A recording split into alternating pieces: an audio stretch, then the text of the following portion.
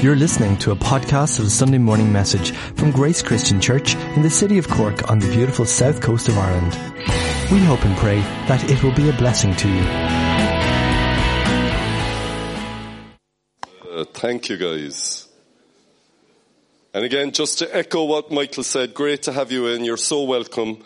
And I know that there was a weather warning, an orange weather warning being given out, but sometimes these things are hyped up a bit. I don't know that there was that much damage.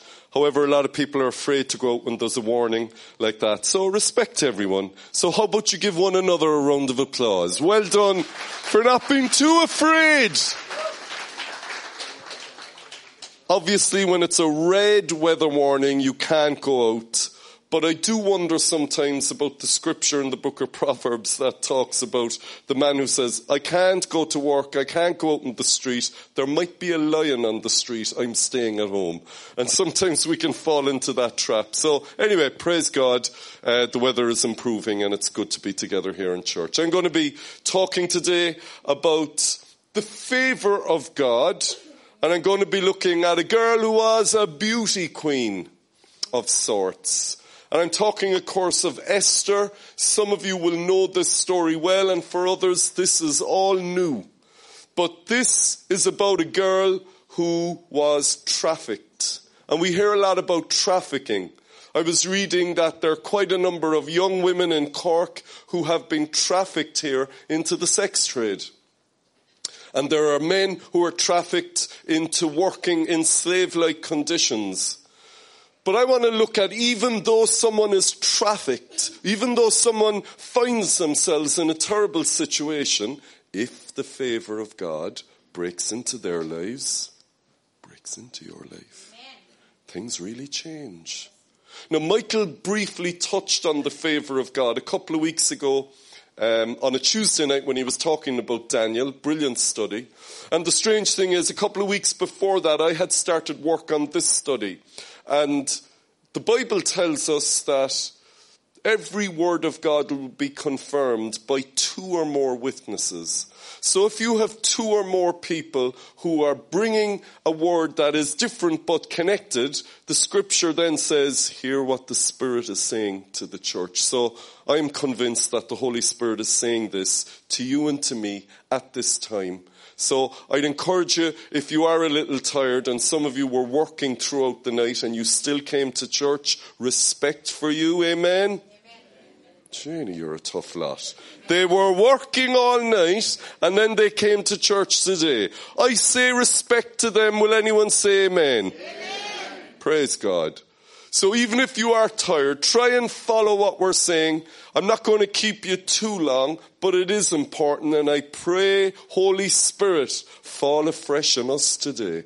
Let your word come alive. Encourage us, challenge us, console us, and inform us in Jesus' name. Amen. Amen. Just before I start, I did have a sense from God very strongly that someone walked into this meeting and they walked in under a cloud, but I saw the Holy Spirit being poured out on them. They came in dry, but they left drenched. Now, you might have come in wet and now you're dry, but I'm speaking spiritually here.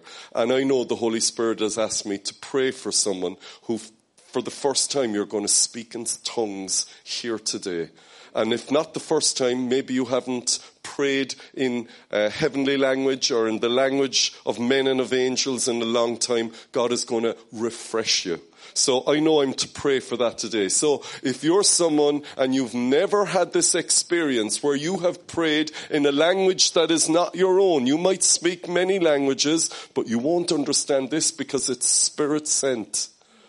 God wants to anoint you today, and he wants you to pray in tongues and speak in tongues. So I'm going to pray and do a call at the end of this message for that, but I'm just going to park it there. Maybe sow a little seed of faith and encourage or challenge you. Maybe that person is you, because you haven't prayed in tongues in a while, or maybe you never have. If you love Jesus, it's his will. All may pray in tongues. Amen? That's what the Bible says. It's for everyone. I'm kind of going slightly bouncing off that. And so we're going to look at the favour of God. I want to welcome Cafe Church who are watching downstairs on live stream. Good to have you with us, guys. God bless you. So Esther, let's just put a little bit of context here. I was speaking about people who are trafficked.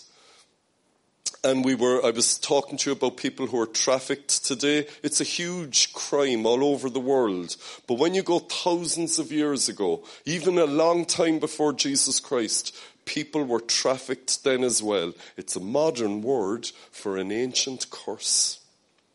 Is there anything new under the sun? No, there's not. Human beings are the same in every culture, in every generation. The same issues, the same sins, the same crimes are repeated again and again and again, no matter how far back we go. So we're going to look at the victim of trafficking, but what God did in her life is incredible.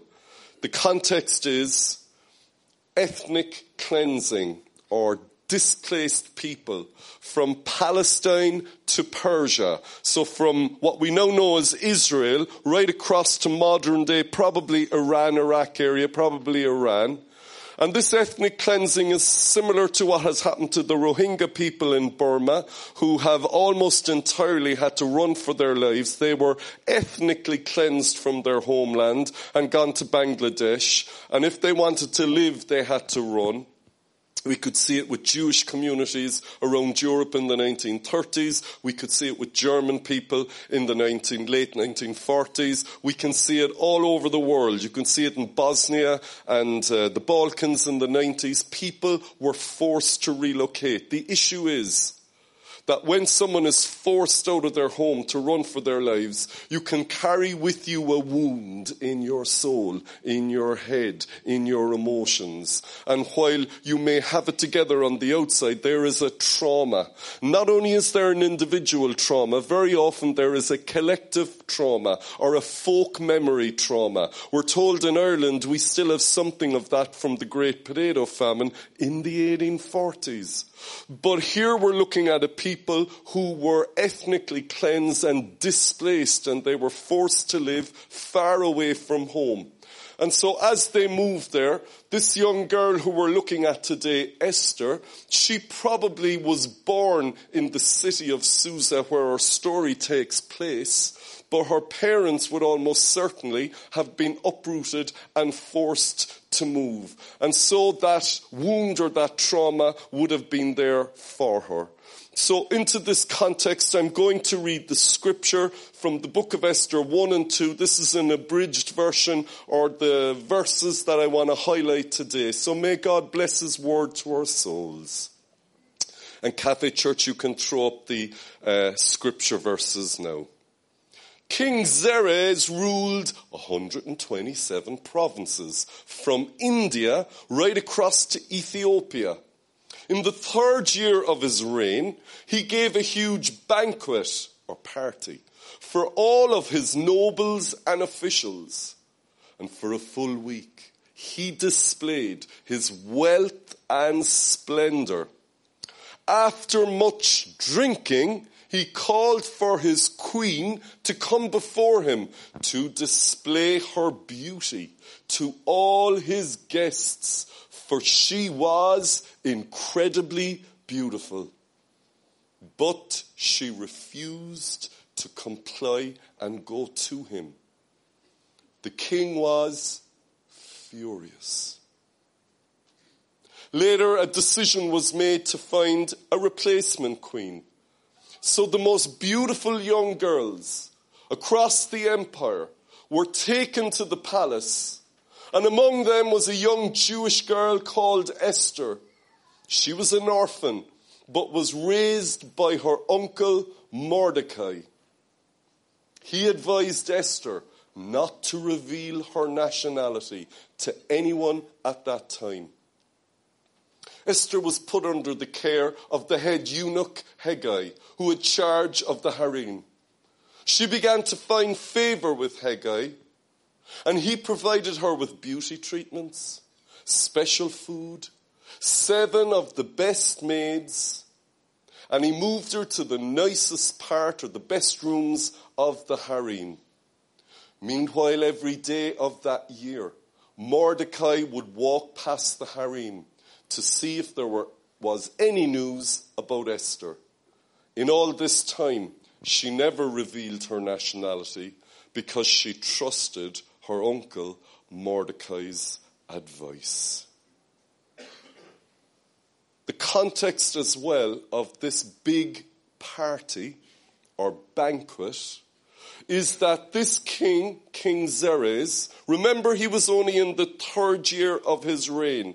He was still quite young, and he was eager to prove that he was the man, that he was a man of power. And he made a mistake many young men make when they start off. He was overambitious, and he thought himself a lot stronger than he actually was. And so, just before this, in the 2nd year of Xerxes' reign, he decided to invade Greece and add it to his 127 provinces, which were more like whole countries. And so he invaded Greece, but he was defeated in that battle.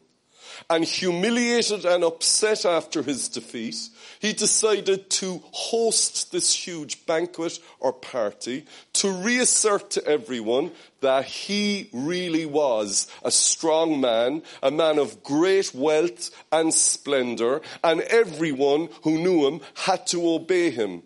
So King Xerxes was here to do a big PR exercise, if you will. And also, according to the historians at the time, he was quite down about his defeat, and he decided he needed a little cheering up, because he only had 127 provinces, and everyone in the church said, "Oh, poor King Xerxes." I mean, 127 provinces isn't a lot, is it? No. I'd say Ireland would probably fit into one tiny corner of one of those provinces. Just get your head around it. India? Right across to Ethiopia? What a massive empire. And he's upset because his first big battle failed, and so his manhood and his reputation and his strength is all questioned. So as all of these top military officials and noblemen are making their way into the banquet, they're all whispering to each other, is this fella going to last at all? Because he's really under a cloud after that big defeat. And so they make their way into the banquet or the party, and they start drinking, as we're told. He gave a huge banquet, and after much drinking, he called for his queen to display her beauty. Now, anyone who is Irish, and I would say most nationalities across the world, when there's a whole load of drinking, stuff starts going down the gutter, isn't that right? If people are getting drunk, they lose control. If you're getting drunk or if you're getting high, you will lose control. My question to you is, who is in control then? Because if you're not in control and you're drunk, the Holy Spirit isn't in control. So someone else is in control. You open up your soul, brothers and sisters. If you're getting high or you're getting drunk, you open up your soul to other sources. Don't allow the evil one to have a landing strip in your life, because he'll land, and he will try and steal and destroy what God has done in our lives. They're all drinking, and this is the time that King Xerxes decides to call on his wife, his beautiful wife, whose name was Vashti. And so we're told he called on her, but the queen refused to go to the banquet, and the king was furious. Apoplectic is probably a good word we'd use today. Furious. Why did she say no? Well, part of it probably is that this woman knew there were a whole load of drunk men, and she's a gorgeous woman. She would have been one of those women who'd walk through a room and a whole load of guys would just turn their heads and their eyes would follow her as she walked across a hall or across a room. And she knew if she was going into that situation that she would be like someone in a meat market. Nobody would see her for who she is. They'd just see a beautiful woman and they'd see what they want to see. And she wasn't going to allow herself to be degraded anymore. So Vashti, this woman, the queen, decided to say no. Now, it's not that she was lazy or she wasn't doing anything. Back then, as is the case today in many cultures, men and women socialized totally separately. She was hosting a huge banquet or party for all of the women, while Zeres was hosting it for the men.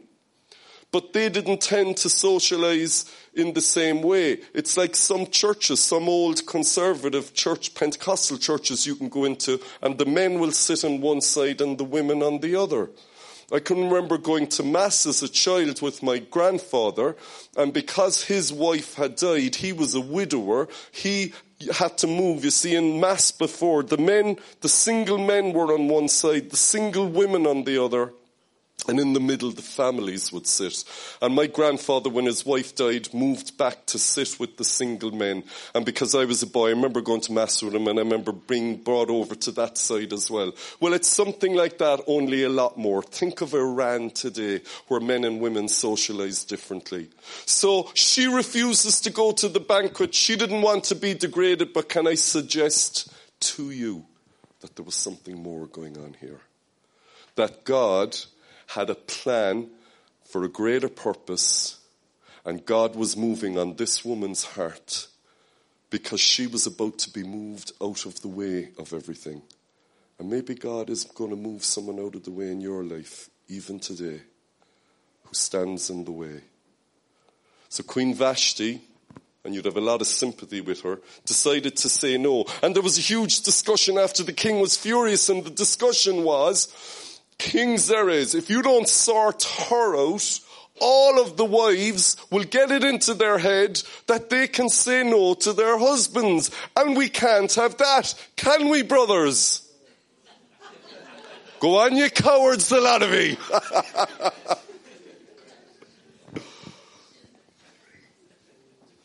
Sometimes wives have to say no. Do I hear an amen from the sisters? Oh, you're very submissive today. It's just a gentle little amen, baby.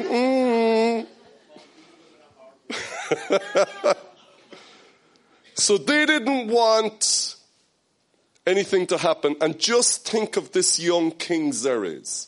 He is wounded in his ego after losing the great battle. He knew all of the nobles and officials were talking behind his back, and now his own wife won't even come up when he's there in front of everyone. He is deeply humiliated.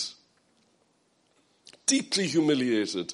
And he is not at all happy.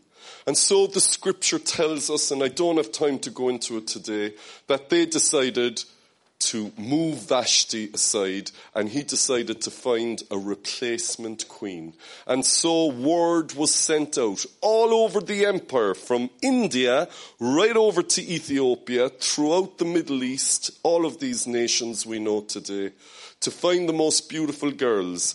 The historians say that there was probably tens of thousands, if not hundreds of thousands, of the most beautiful girls rounded up like cattle from towns and villages all over, and then they began to whittle it down and choose who was more beautiful than the other girl. And the Jewish historian Josephus suggests that there were 400 to 500 girls who went through all of these processes where they choose who was the most beautiful, who had the nicest figure, etc., etc. And the scripture tells us among all of the most beautiful girls to be taken to the king's palace was Esther, a Jewish orphan who lived with her uncle Mordecai. It's really important to know, Esther didn't choose this. None of these girls choose it. So we have a famous festival in Ireland at the end of August called the Rose of Tralee. It's kind of Ireland's beauty queen thing, but it's not one of those really rough beauty queen things. But everyone who goes there chooses to be there, and it's really based upon your personality and your ability to do stuff like play an instrument or tell a funny story and all of that. But get the Rose of Tralee out of your head when you're thinking of Esther being a beauty queen, okay? Because she didn't choose it. None of the girls choose it. This was not a democracy. It was a dictatorship. Women were treated like almost just one step above animals. And this gorgeous young girl was treated as if she was like an animal. So she was taken, having lived with her uncle Mordecai. And we know that her parents were dead. Perhaps they died during the ethnic cleansing of Israel or Palestine. Perhaps they died later on. But not only did Esther imbibe within her soul the national wound of the Jewish people who were ethnically cleansed and displaced over to Iran and Iraq, but she also carried the trauma of anyone who lost their mum or their dad when they were a child. So she had two wounds, if you will, as a human being, trying to make sense of the world. And she would have only been about probably 15 or 16 at this stage. And she's trying to make sense of the world with all of these traumas. I would suggest to you as well that this young girl probably was wise beyond her years. And you meet that sometimes with people. I call them old souls. They're quite young in age and young in body, but their souls are mature because they've known the reality of pain and loss, as distinct from someone else who's 15 or 16, never had any trauma or pain, and their heads are full with things that 15 and 16-year-olds think about. But when you've gone through life like that, you tend to be a little bit wiser, and your personality and your attitude and the atmosphere you carry with you tends to be more mature and way beyond your years. However, even when we lose someone, and maybe someone today has lost someone, God will always raise up someone else.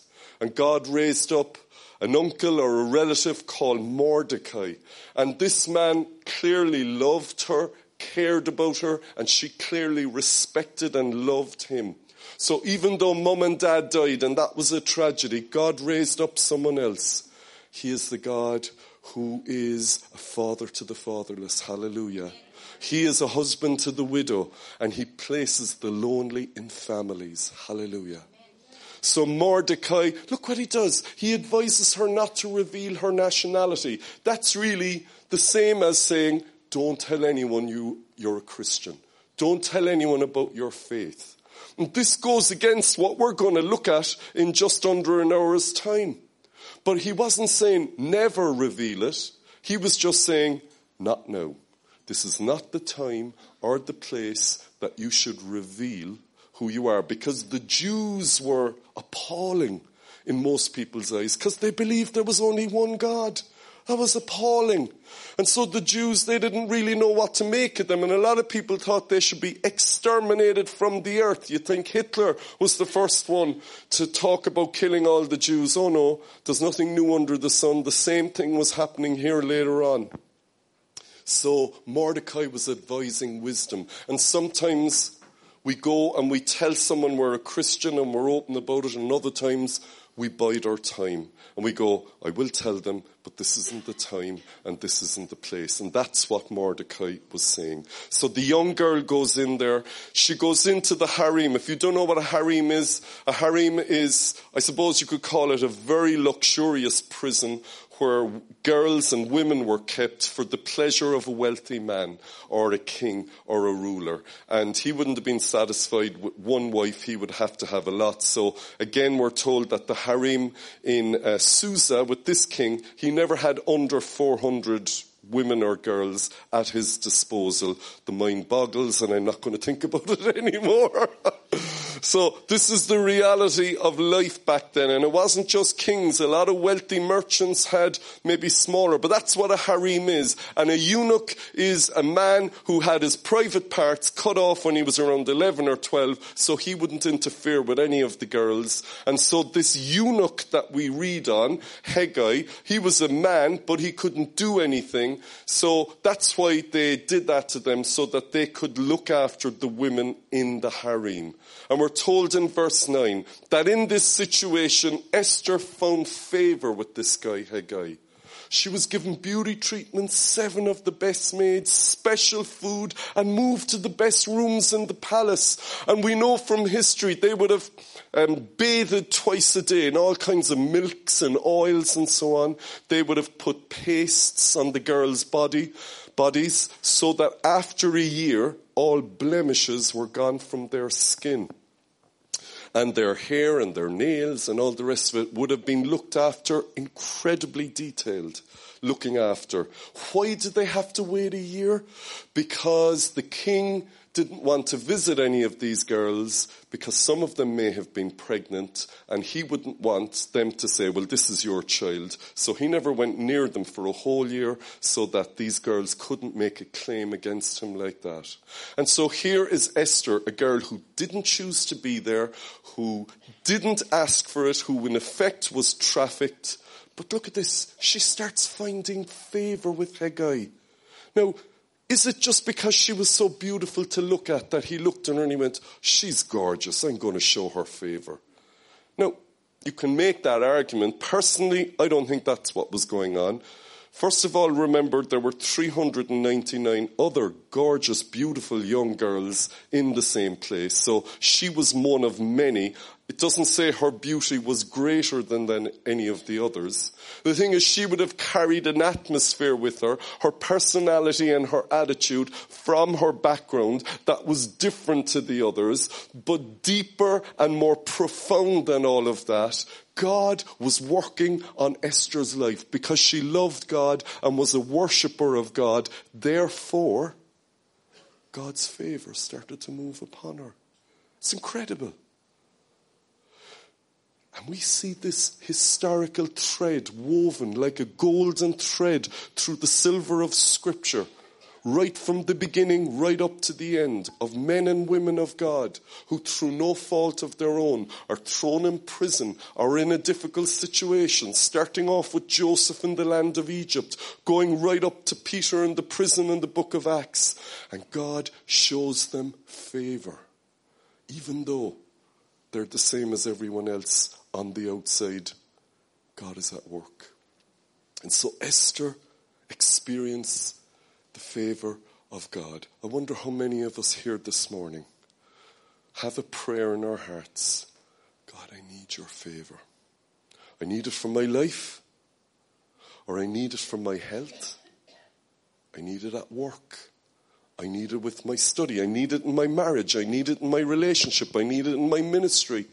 I need your favor, O God. Well, Esther received God's favor. It is a noble thing. It is the right thing to ask God that he would show us his favor. Amen. So Esther receives God's favor and gets treatment. She didn't ask for it. It was given to her, and she simply receives it because of the favor of God. And when we look in the early church, and again, this is another theme throughout the Scripture, book of Acts and elsewhere, it tells us the early believers, they had the favor of God and the favor of men. And so the church continued to grow. You see, favor is quite a profound spiritual blessing that God gives to us if we ask him for it. And so Esther receives this, and we're told not only did she win the favor of this guy who was in charge of the harem, she won the favor of everyone around her, the other girls, the other eunuchs, and she ended up winning the favor and approval of the king more than anyone else. More than anyone else. I wonder, is that a selfish prayer? Maybe you work for a company and there are thousands working there. Or you're in a lecture hall in a university or in a school and there are hundreds of others. Is it wrong to pray, God, would you favour me? I'm going to follow you and serve you, and I pray you would give me favour above everyone else. I don't see anything wrong with that prayer.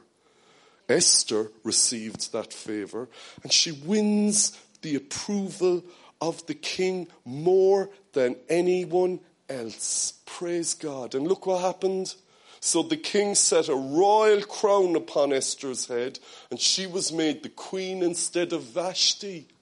So she goes from the back streets of Susa, an immigrant girl who was an orphan and was traumatized, and yet God takes her from obscurity and he raises her to become the most powerful woman on earth in her generation. And what God did in her life after this is incredible. But I bring you back to the day that Queen Vashti refused to obey her husband, refused to say yes and go before King Xerxes. What was Esther doing that day? Was she sweeping the floor or talking to her uncle? Or was she talking to the girls on the street outside? Was she cooking dinner? Was she reading?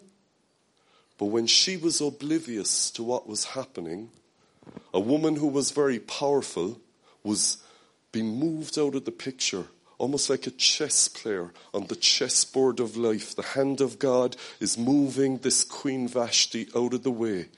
Little did Esther realize that day she was sweeping the floor that God was preparing her for something beyond her wildest imagination. That is the God we serve. Would anyone say amen? He can move us from obscurity. He can do life-changing miracles. And he moves Esther from obscurity to becoming the most important woman on the face of the earth. And in all of this, she did not sin. She was not proud.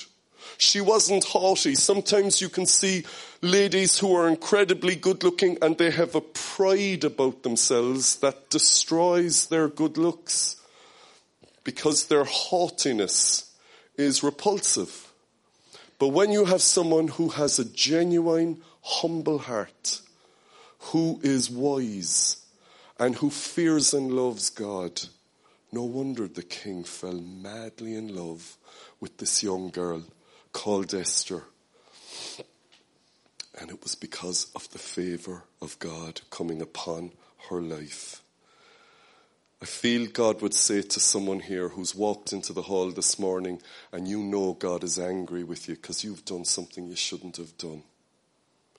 And you're asking yourself, how can God favour me? Listen to what Psalm 30 and verse 5 says. God's anger lasts only for a moment, but his favour lasts for a lifetime. Amen. Hallelujah. Amen. If you've messed up, you're in the right place. Make your peace with God and call upon God for lifetime favour. This is the promise of God, and we'll pray for that in just a moment. Finally, let's be reminded of Proverbs 8:5. Whoever finds me finds life and obtains favour from the Lord. My prayer in just a moment is that God would show me favour. I can honestly say I have been favoured by God, but I'm hungry for more. Not in a selfish way, but the more we surrender to God, the more his favour can come upon us. So brothers and sisters, that's going to be our prayer. A trafficked girl to becoming a queen, and it was all for the purposes of God. If you're going to pray, as I conclude, for favour, just because you want to have a good time baby, don't work that way. The favour of God is so we can serve God. The favour is like a byproduct of someone who wants to follow God wholeheartedly. If other things are number one, don't expect the same degree of favour. But if with a sincere heart you want to follow God, then pray for God's favour today. The worship team are going to sing that beautiful song, 10,000 Reasons by Matt Redmond, an English Christian singer-songwriter.